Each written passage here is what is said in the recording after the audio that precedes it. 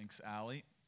A person's last word is really kind of a window into their heart. It helps us understand what's going on in their world and in their life. So listen to some last words from a 26-year-old woman named Holly Butcher, who's about to die of cancer, and see if you agree with this whole idea. She writes this. It's a long post she put on social media. It says, "It's a strange thing to realize and accept your mortality at age 26. It's one of those things that you kind of ignore.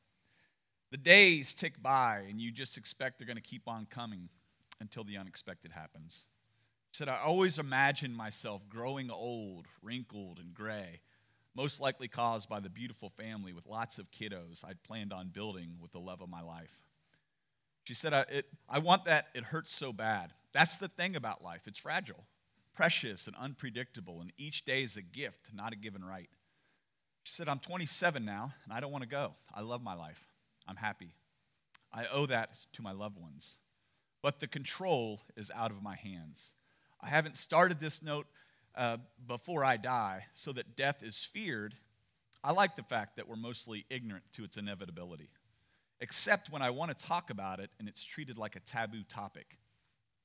That, like it's never going to happen to any of us. That's been the toughest part. I just want people to stop worrying so much about the small, meaningless stresses in life and try to remember that we all have the same fate after all. So do what you can to make your time worthy and great, minus all the crap." She said, "I've dropped lots of my thoughts here and over the last few months, and of course it's in the middle of the night when I seem to get most of these things in my head. Most of the time that when you're whining," she says, "about ridiculous things," something she's noticed over the last several months, "think about someone who's really facing a problem. Be grateful for your minor issues and get over it. It's okay to acknowledge that something is annoying, but try not to carry on about it so it negatively affects other people." She says, "Once you do that, get out there, take a big breath of that fresh air, deep in your lungs. Look how blue the sky is and how green the trees are. It's so beautiful." She said, "Think about how lucky you are able to just do that, breathe. You might have got caught in bad traffic. You may have had bad sleep. Maybe because of your beautiful babies kept you awake.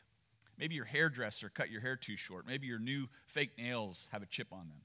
She said, "Let all that stuff go." She said, "I swear to you, you will not be thinking of those things when it's your turn to go. It's all so insignificant when you look at it as the whole."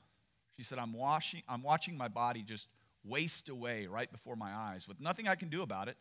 And all I wish for now is that I could have just one more birthday, one more Christmas with my family, or just one more day with my partner and dog, just one more.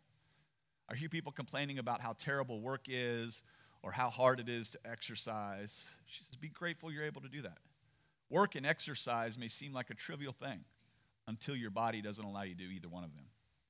I've tried to live a healthy life. In fact, that was probably my major passion, she said. Appreciate your good health and functioning body, even if it isn't your ideal size. Look after it and embrace it for how amazing it is. Move with it, nourish it, feed it with fresh food. Don't obsess over it. Remember, there are more aspects to good health than the physical body. Work hard on your mental, emotional, and spiritual happiness too. That way you might realize just how insignificant and unimportant having this stupidity portrayed perfect social media body really is. While on the topic, she says, delete any account that pops up in your newsfeed that gives you any sense of feeling crappy about yourself. She said, friends or not, be ruthless for your own well-being. Be grateful each day you don't have pain. And even the days where you are unwell with the man cold, I take offense to that. If you don't know what the man cold is, go to YouTube, just put in man cold, and you're welcome in advance.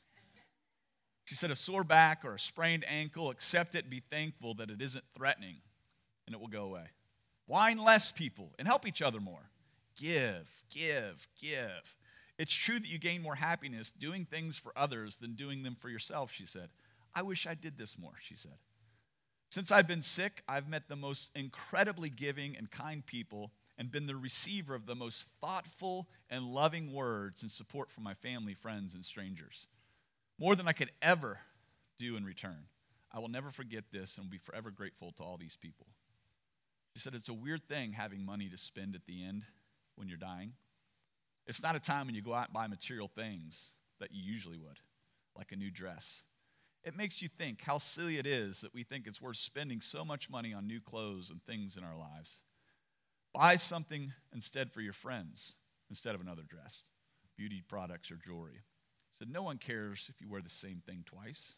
It feels good. Take them out for a meal. Or better yet, cook them a meal. Give them or buy them a plan, a massage, or a candle. And when you give it to them, tell them you love them every time you give them a gift.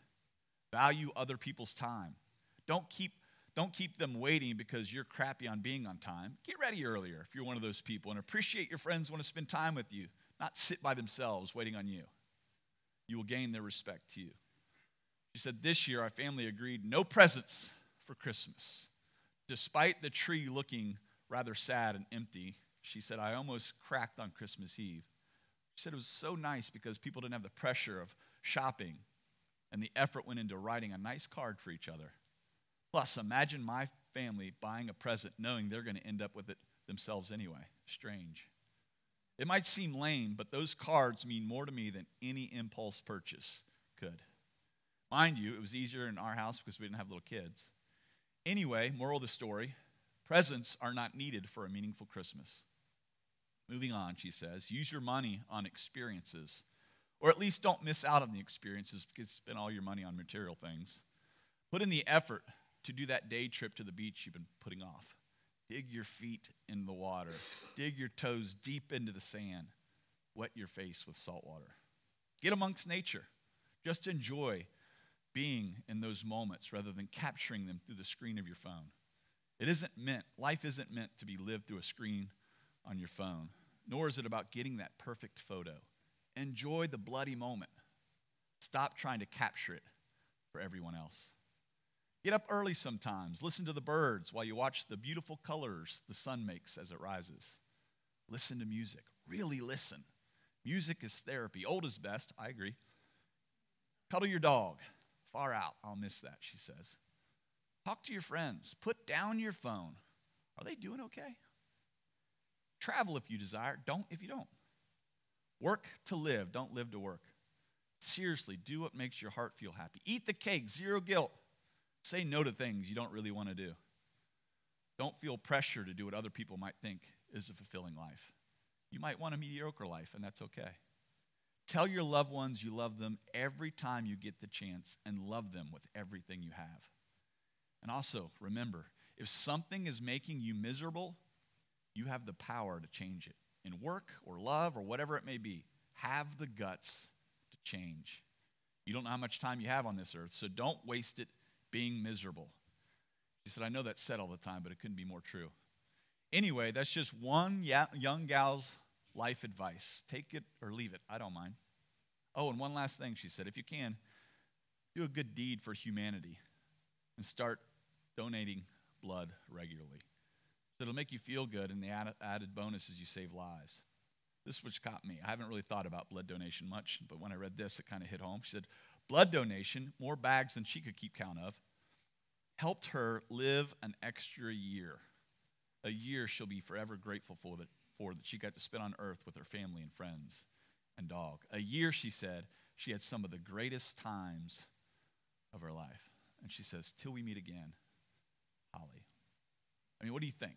I think it's a pretty good capture of what's going on in this woman's heart and what's going on in her life. Well, today we're going to look through another window, one not as gloom and doom as this one was, but through the Apostle Paul, who writes a letter to Peter, and he is on the tail end of his life, some of the last recorded words that we have of the Apostle Paul. But before we get there, let's pray. God, just come right now by the power of your Holy Spirit. God, would you just rest on us and remind us, God, that we have a life to live, that we're not guaranteed tomorrow, so help us make today as best as we can for you. So come, open up our minds, our eyes, and our ears for what you have for us. In Jesus' name, amen. Well, good morning. My name is Andy. If I haven't introduced myself yet, I am one of the pastors here. We're so glad you're here. If this is your first time joining us, all kinds of free stuff back there, mugs, books, Bibles. Be sure to grab one of those on your way out. If you're joining us online, thanks for joining us. We're headed to 2 Timothy chapter 4. If you're following along on our Disciples Bibles, and again, they're absolutely free. You can get up and grab one now. You will not be distracting to me. or you can grab one on your way out. We're in our last Sunday of our series, House Arrest, where the Apostle Paul, who writes most of the New Testament, has found himself in house arrest. But he doesn't allow that fact to change what God is doing in him or what God is doing through him. So he writes these letters to different churches and to different people that we now have captured in our Bible, and they continue to speak and challenge and encourage us. And as I mentioned, we're headed to 2 Timothy chapter 4. Again, these are some of the last recorded words of the Apostle Paul. He's used the first 3 chapters of this letter to Timothy to remind him to continue on, to be strong in the face of opposition, to encourage Timothy of continuing the work of God that God has called him to remember that this truth of Jesus, to remain true to the teachings that he's received, to stay true to who he is in Jesus and not revert back to his old self or old ways. In chapter 3, Paul reminds Timothy of the difficult times that are coming ahead. How people in the community are going to go back to kind of their old ways and false practices. And the last few verses in chapter 3, Timothy reminds us and Timothy of the power of God's word. And this is how it's captured. It says, all scripture is inspired by God and is profitable for teaching, for rebuking, for correcting, for training in righteousness, so that the man of God may be complete, equipped for every good work. And that's the purpose of Scripture. It's to prepare us and equip us for everything, every good thing that God has or wants us to do. Timothy carried a heavy responsibility in Ephesus, in the city that he found himself in. But through his committed faith, through his reliance on God's word, he was capable and proficient to continue on to meet all the duties that God had called him to. This is why we individually need to read our Bibles and study our Bibles, so that we will know God's word and we can continue God's word and work in the world. Knowledge of God's word isn't enough. It's useless unless it strengthens our faith and it leads to action, application, good deeds. Then Paul moves into some of his final words in his own letter to a friend. And I'm going to read the entire section, then we're going to go back and kind of pick it apart a little bit. But I want you to imagine for a moment that you've received this letter that we're going to look at. You've received these words. You're a good friend of Paul, and you're listening to some of the last recorded words of your friend who's about to die. Listen for some key promises. Listen for the encouraging words, the warnings, the commands. This is what he says. He says, I solemnly charge you before God and Jesus Christ, who is going to judge the living and the dead, and because of his appearing in his kingdom. Preach the word. Be ready in season and out of season. Correct, rebuke, and encourage with great patience and teaching.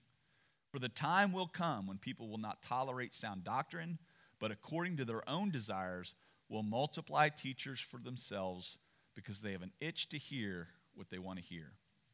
They will turn away from hearing the truth and turn aside from this. But as for you, exercise self-control in everything.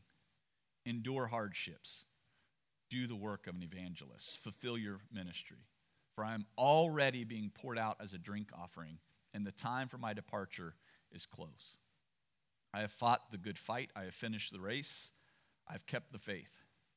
There is reserved for me a crown of righteousness, which the Lord, the righteous judge, will give me on that day. And not only to me, but to all of those who have loved his appearing. Now I counted 2 promises, 5 commands, 1 encouragement, and 2 warnings. The first verse gives us the first promise. It said, I solemnly charge you before God and Jesus Christ, who is going to judge the living and the dead, and because of his appearing in his kingdom. Paul said that Jesus is the one who's going to judge both the living and the dead. And this is the promise, that he's going to be the ultimate judge. We are not the judge. Jesus is. And because of that, we should be bold in our faith and belief that Jesus is going to take care of the things he needs to take care of, right? But also it's a reminder that since we aren't the judge, we need to make sure we're telling as many people as we can about the coming judge and his mercy and grace that he offers. This is where Paul, in the next verse, gives us 3 commands. He says, preach the word. Be ready in season and out. Correct, rebuke, and encourage with great patience and teaching. Command number 1, preach the word. That's really easy to think, well, that's what Andy does on Sunday mornings on a stage in front of people, right? Preach the word here actually means to proclaim, to make known. In other words, proclaim who Jesus is, what Jesus did, and what Jesus continues to do. Make Jesus known in your own community, in the relationships that you have, and the community that God's surrounded you with. This isn't a one-way kind of a thing. It isn't just somebody on a stage teaching somebody. We proclaim Jesus. We make him known in all kinds of ways. For people who are struggling, who share their struggles, and we pray for them, that's the way we make Jesus known. Telling people what God has done in our lives and through our lives is a way we proclaim Jesus and make Jesus known. Telling people how much Jesus loves them, showing people how important our faith is. I mean, a few weeks ago, I was in Starbucks in Blue Ash on Kenwood Road waiting for my mobile order, and a guy strikes up a conversation. He's got a dentist appointment that he's going to later that day, and he's really, he's nervous about it. So my name gets called. I grab my coffee. I call him by his name. Hey, Dave. Otherwise, that'd be weird if I called him by a different name. Hey, Dave, I'm going to be praying for you. And so I walked out, and I did pray for him on my way to my car. I only wish I had prayed for him in the moment right there. But I made Jesus known. A few weeks ago, I saw him again and asked him about it. But that's the way we make Jesus known. Command number 2, be ready. Be ready in season and out of season, it said. That means be persistent. Don't wait for the perfect conditions. Not only are we to make Jesus known, we proclaim his goodness, but we're to always do it. Always be ready. Not when it feels right to us, but always. Here's the reality. Some seasons produce more fruit than others, right? But oftentimes we have to plant the seed before we get the harvest. And we get this. If you try to just go out there and throw seed on really hard soil, you're not going to get much results. We know, hey, we got to break it up. We got to get the rake out, dig it up, get the soil turned over, throw the seed down, and then should lightly rake it, get the soil to seed contact, then water it, and then it'll start to germinate. That's the best way you're going to get grass to grow. You have to get that soil to seed contact. But we don't always see what the germination process is. We don't get to see that. We only see it when it sprouts up. But the germination process is when it starts to grow underneath the ground, and then it pops up, and we get to see the fruits of our labor. We play a part in the process, but we don't make the grass grow, right? Well, we're a part of people's faith journey as well. We don't make their faith grow, but we can be a part of breaking up the hardening of their heart. We can throw the seeds of God's love in their lives. We can water the seeds, but we can't make their faith grow. Only God, only Jesus does that. We're simply called to proclaim who Jesus is, what Jesus did, no matter where we think they are in the process, because we don't always know where they are. So we have to be ready to introduce others to Jesus. The third command is this: rebuke, correct, and encourage with great patience. Preach the word. Be ready in season and out. Correct, rebuke, and encourage with great patience and teach. This doesn't mean that we're supposed to call all the wrong things out that people are doing, right? It does mean we show them when they kind of journey off their path. Maybe they're doing things they're not really aware of. Then it's our roles as brothers and sisters in Christ to kind of get them back on the right path. Again, this isn't calling them out, it's loving them back. I find it personally easier to genuinely, authentically, and lovingly ask them questions. For example, hey, are you doing all right? You don't seem like yourself. Hey, I noticed when you did whatever it is that they did, I was a bit surprised by that. It's not like your normal character. What's going on?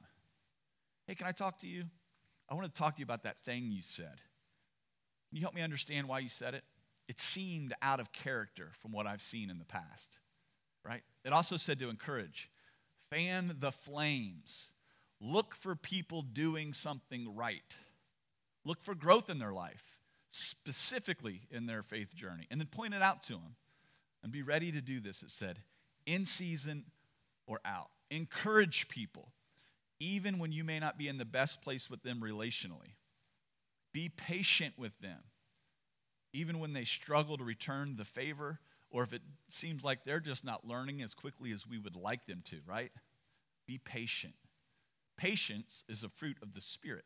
It's produced by God. It comes through our time and our relationship with Him. We don't just get patience.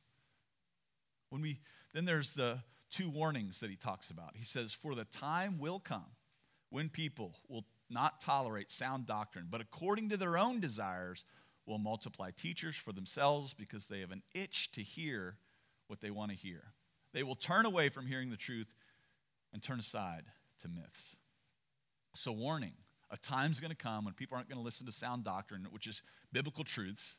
Instead, they're going to follow what they want to hear. They're going to surround them people that make them feel like they're right.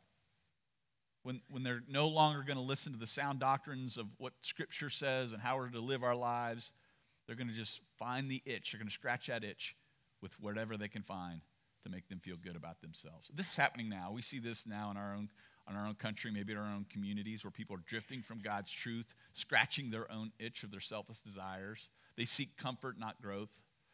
It's a warning for us to be on guard and not wander away from the truth. We have to be careful who we surround ourselves with. And then comes the last two commands. It says, but as for you, Paul's telling Timothy, exercise self-control in everything.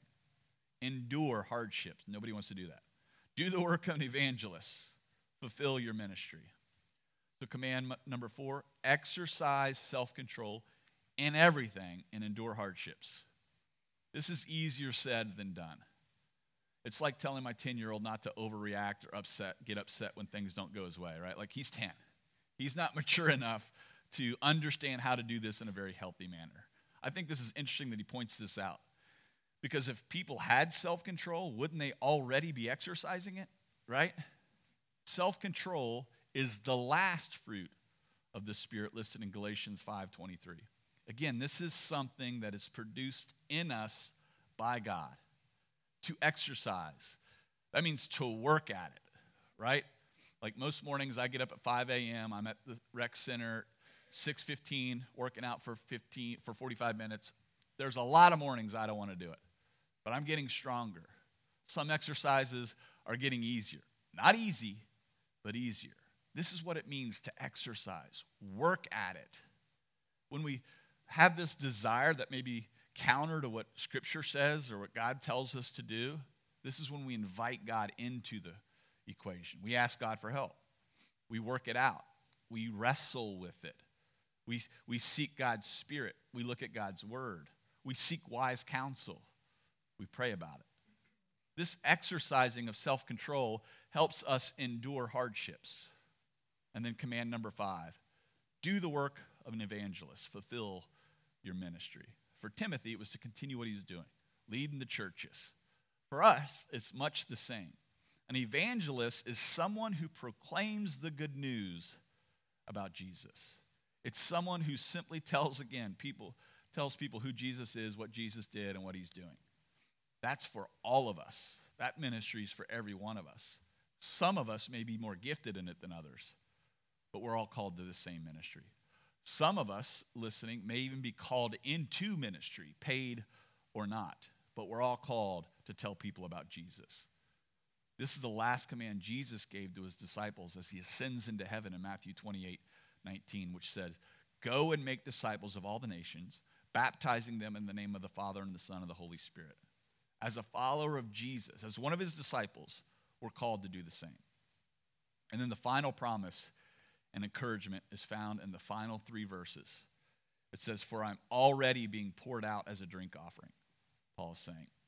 And the time for my departure is close. His life's about to end. I have fought the good fight. I have finished the race. I have kept the faith. There is reserved for me a crown of righteousness, which the Lord, the righteous judge, will give me on that day. And not only to me, but to all of those who have loved his appearing. The promise, there's reserved a crown of righteousness that will be given by God. Paul was on trial in Rome, and he had been through his first hearing and knew that his time on this earth was coming to a close. But he wasn't afraid of death.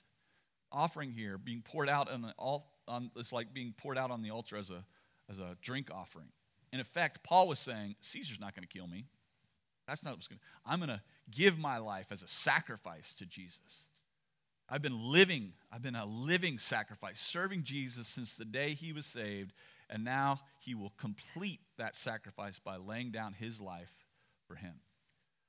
The word departure here is a beautiful word that has many meanings. Again, the translation is often lost from the Greek language to our English language. It means to hoist, anchor, and set sail. Paul was looking at death as a release from this world, as an opportunity to set sail in eternity. But the word also means to take down a tent.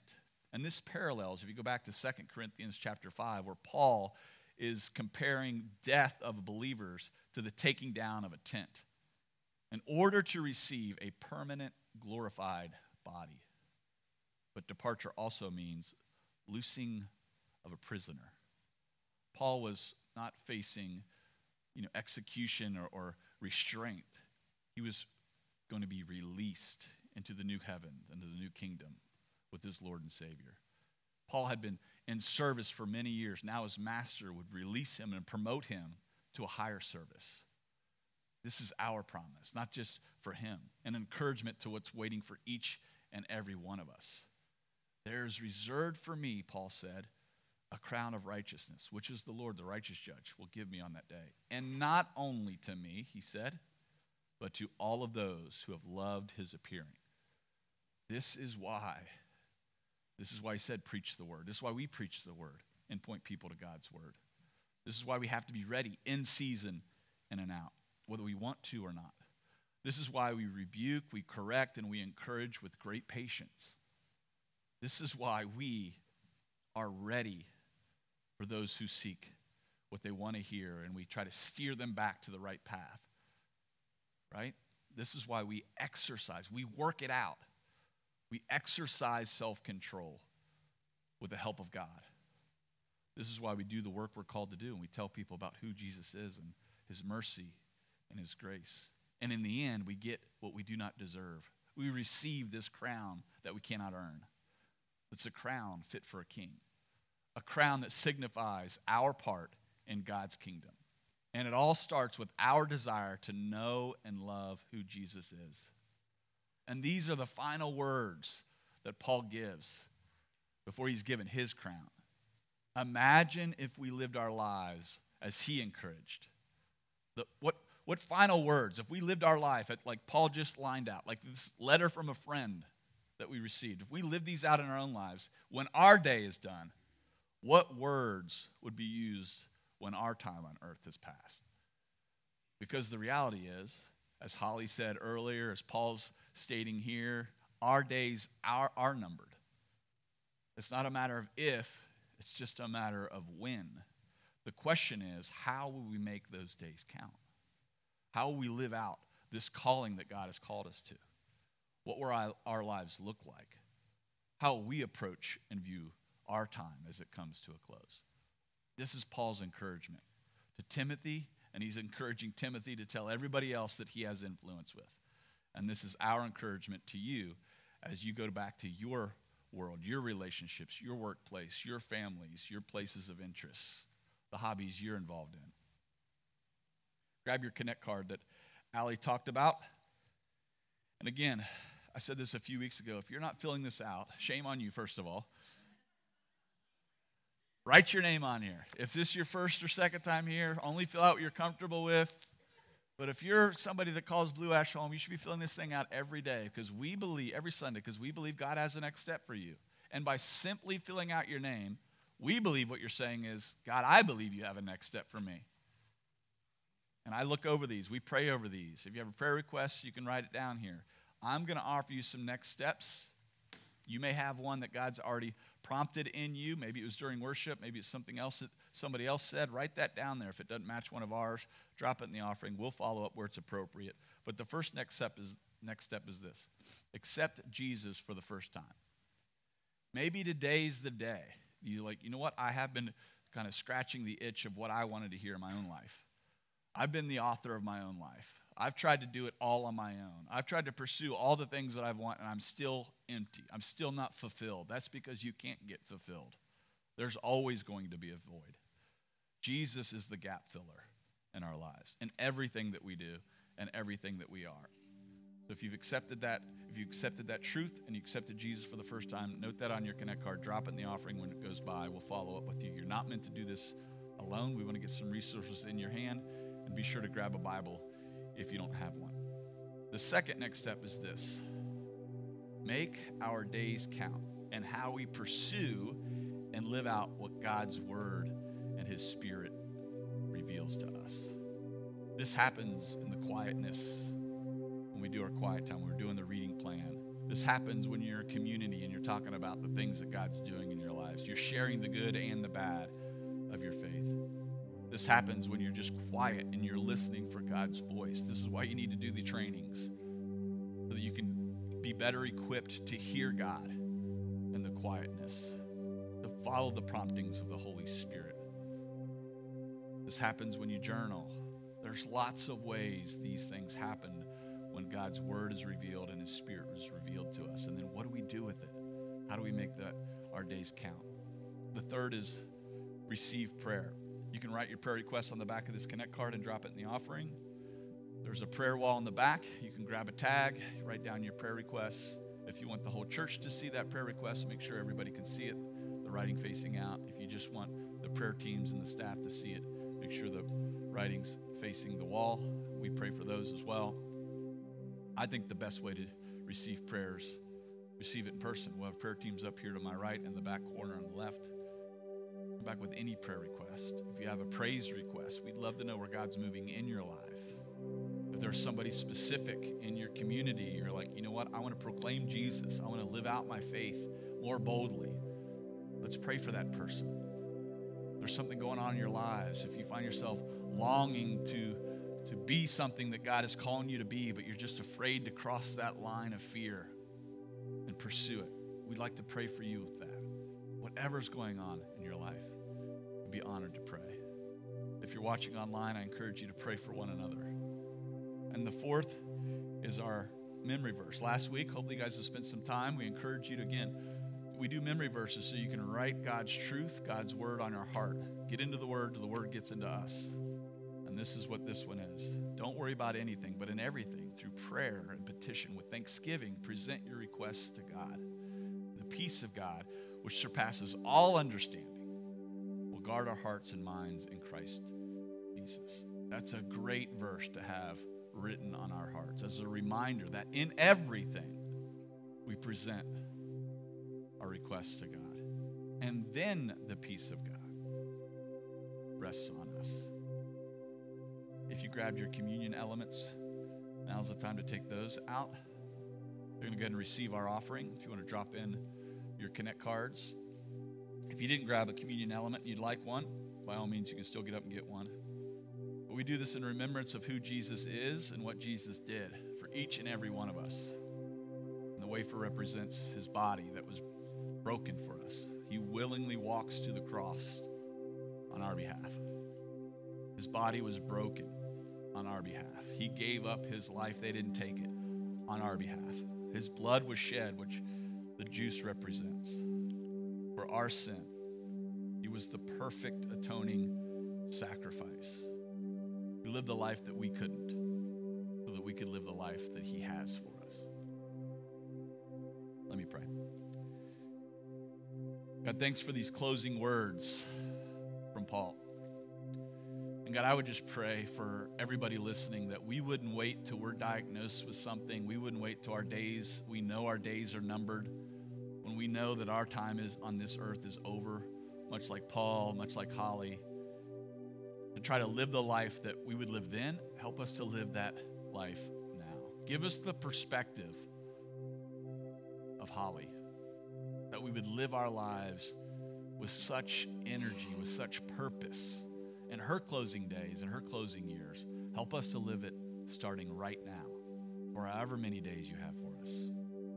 Help us to be bold. Help us to be courageous, not in some weird way, but in a loving way. And the personality you gave us, God, I don't want to be somebody else. I want to be the man that you created me to be. Help us to live out our lives as you have for us. God, it's hard to fathom sometimes that you were perfect. You were God. You walked amongst your people. And then you gave up your life willingly. God, help us to feel the weight of that, and not in some guilt or shame, but in this exciting way that you believe in us so much. You sent your spirit, the same spirit that was in Jesus is in us, so that we can just rest in you. God, that your love is endless. Your spirit is endless. Help us to remember who you are and what you can do. In Jesus' name, amen. Be free to sit or stand and receive prayer.